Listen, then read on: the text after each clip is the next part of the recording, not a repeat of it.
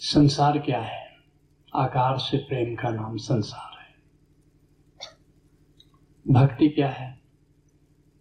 निराकार से प्रेम का नाम भक्ति है।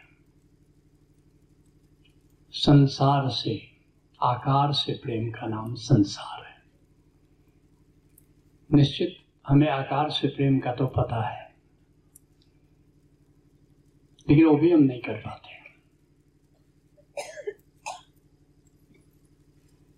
जो दिख रहा है उससे भी प्रेम करना मुश्किल है, और जो नहीं दिख रहा है उससे प्रेम करना कितना कठिन है।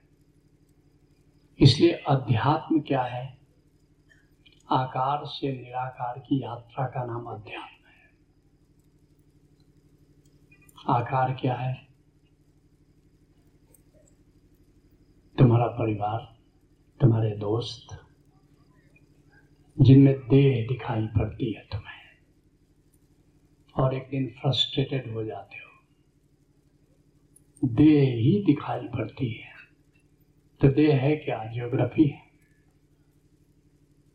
और जियोग्राफी जब समझ लेते हो तो प्रेम विदा हो जाता है। जब तक अननोन है, जब तक अज्ञात है, तब तक प्रेम है। जब सब कुछ ज्ञात हो गया तो फिर प्रेम विक्टिम हो जाता है। लेकिन अध्यात्म के मार्ग पर जब चलते हो तो तुम्हें पता चलता है कि जिसको तुमने देह समझा था वह देह नहीं है, चेतना है। तो पहला तुम में एक पॉजिटिव भाव उदय होता है अहिंसा का। फिर तुम हर्ट नहीं कर सकते।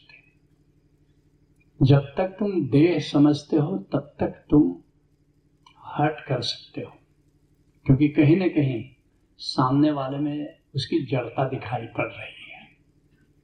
और एक जड़ को तुम हर्ट कर सकते हो, एक चेतना को कैसे हर्ट करोगे? नहीं करोगे।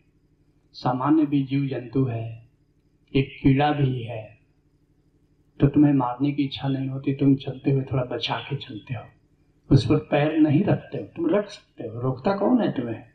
कोई FIR लॉज होने वाला नहीं है। लेकिन तुम्हारा खुद ही भीतर से आता है, एक चेतना है, कैसे इसको तकलीफ किया जाए।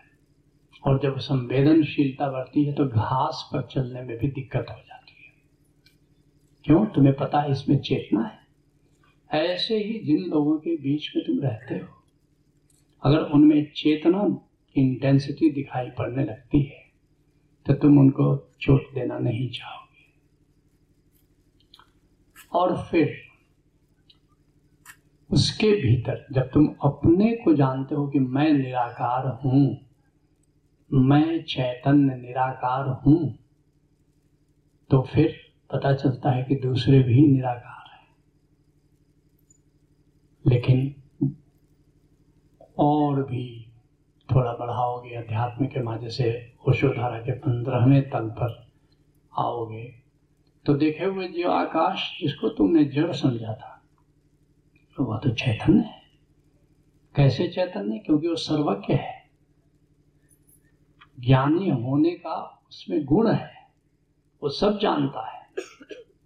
दया रे सुबह शाम धैर्य है जिसके इशारों पर, मेरी गफलत तो देखो मैं उसे गाफिल समझता था, जिसके इशारे पर सुबह शाम समय पर सूरज उगता, समय पर सूरज डूबता है। मेरी गफलत तो देखो, ये मेरा भ्रम तो देखो कि मैं समझता था कि हमारी ओर से वो खबर है। नहीं, वो हमारी खबर रख रहा है। मैं जो बोल रहा हूँ, तुम लोग सुन रहे हो, ये सब उसके नॉलेज में है। वो सब देख रहा है बिना आंखों के या हजार हजार आंखों से। वो सब सुन रहा है हजार हजार कानों से या बिना कानों से। जैसे ही तुमको बोध है, इसलिए ओशो क्या कहते हैं? जिसने आकाश की जीवंतता को जाना उसने परमात्मा को जाना। जब तक तुम आकाश को जड़ समझते हो तुम परमात्मा से अनभिज्ञ हो। जिस दिन तुम्हें आकाश की जीवंतता नजर आती है, चेतनता नजर आती है, उस दिन ये आकाश तुम्हारे लिए परमात्मा हो जाता है। और तुम्हारी पूरी यात्रा यशोधारा में इस दिशा में ही चल रही है। 14 तलों तक तो अपने चैतन्य और उसके गुणों को जान रहे हो, और साथ ही साथ जैसे जैसे अपनी आत्मा को तुम जानते हो, दूसरे आत्माओं के बारे में भी अनुभव होने लगता है तुमको।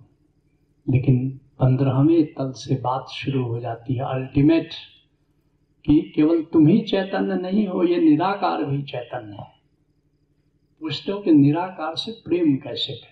तो पहला कदम, यह जो निराकार है, यह जो आकाश है, ये चेतन है। भारत ऋषियों ने कहा है इसके 3 गुण हैं, सत्यम, शिवम, सुंदरम। तो पहला कि ये सत्य है, अर्थात अपरिवर्तनशील है, ये शाश्वत है। ये पहला बोध होता है, ये शाश्वत है, इसमें कोई परिवर्तन नहीं होता।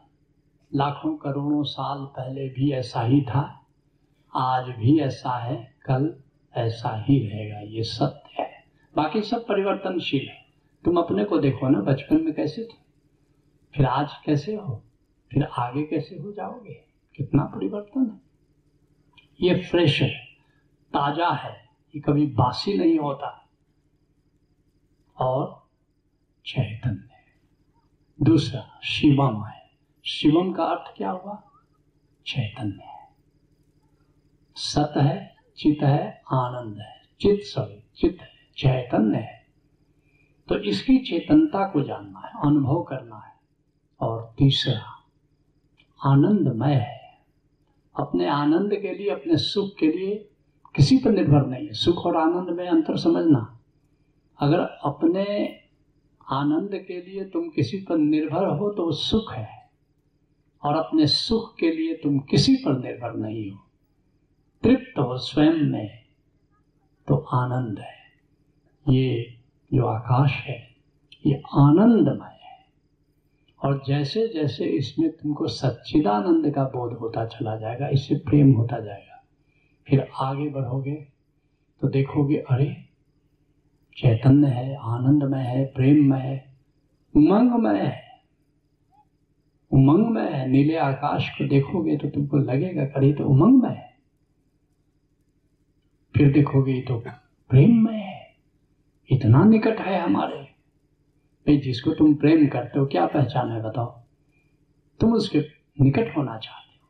जो तुम्हें प्रेम करता है वह तुम्हारे निकट होना चाहता है। और ये परमात्मिक आकाश को देखो, हमारे कितना निकट है, चारों ओर से हमें घेरे है, एक क्षण नहीं अलग होता है, इतना ज्यादा प्रेम करता है। तुम कहीं भी जाओ तुम्हारे साथ से। कितना प्रेमपूर्ण है, कितना मंगलमय है। हमारे मंगल के लिए क्या क्या नहीं इसने बनाया है। सूरज बनाया, चांद बनाया, तारे बनाया, हवा बनाया, पानी बनाया, कितना मंगलमय है। तो जैसे जैसे उसके गुणों को जानोगे वैसे वैसे तुम उसके प्रति प्रेम पूर्ण होते जाओगे। और सारा अध्यात्म का खेल है कि निराकार को प्रेम कैसे करो। याद रखना, संसार से प्रेम कैसे करो, यह इसका नाम प्रज्ञा है, विवेक है। और निराकार को कैसे प्रेम करो, इसका नाम अध्यात्म है। तुम सब आध्यात्मिक यात्रा पर। और मैंने जैसा कहा, जगदलपुर में, बस्तर में क्या करते हैं लोग, विवाह योग्य जो युवक युवतियां हो जाती हैं तो वर्ष में एक बार 7 दिन के लिए एक हॉल में उनको बंद कर दिया जाता है। और हॉल में रहते रहते बातचीत करते, इंटरेक्ट करते, किसी का किसी से प्यार हो जाता है। 7 दिन के बाद दरवाजा खोला जाता है, हाँ भाई किसी का किसी से हुआ, तो 20-25 जोड़े हो जाते हैं कि हाँ हमारा इससे शादी कर दी जाती है। फिर जिनका नहीं हुआ, चलो अगले साल फिर। हम भी यशोधारा में तुम्हारा 27 बार घोटुल कराते हैं। इस प्रथा का नाम घोटुल है। 6-6 दिन के लिए तुम्हें परमात्मा के साथ बंद कर देते हैं। फिर अंत में फीडबैक में पूछते हैं कि हाँ भाई कुछ हुआ, तुम हमें बताते हो कितना हुआ। और ये भी कहते हैं कि अगर 27 बार घोटुल में नहीं हुआ तो 28वीं बार हम अरेंज्ड मैरिज परमात्मा के साथ करें। इसलिए हमेशा कुंवारे रहने की छूट नहीं है। 27 घोटुल तक तुम कुंवारे रह सकते हो, 28वें में फिर अब हम अरेंज मैरिज कर लेते हैं। और फिर जब सानिध्य होता है तो प्रेम हो जाता है, तो वहां तो प्रेम होना सुनिश्चित है।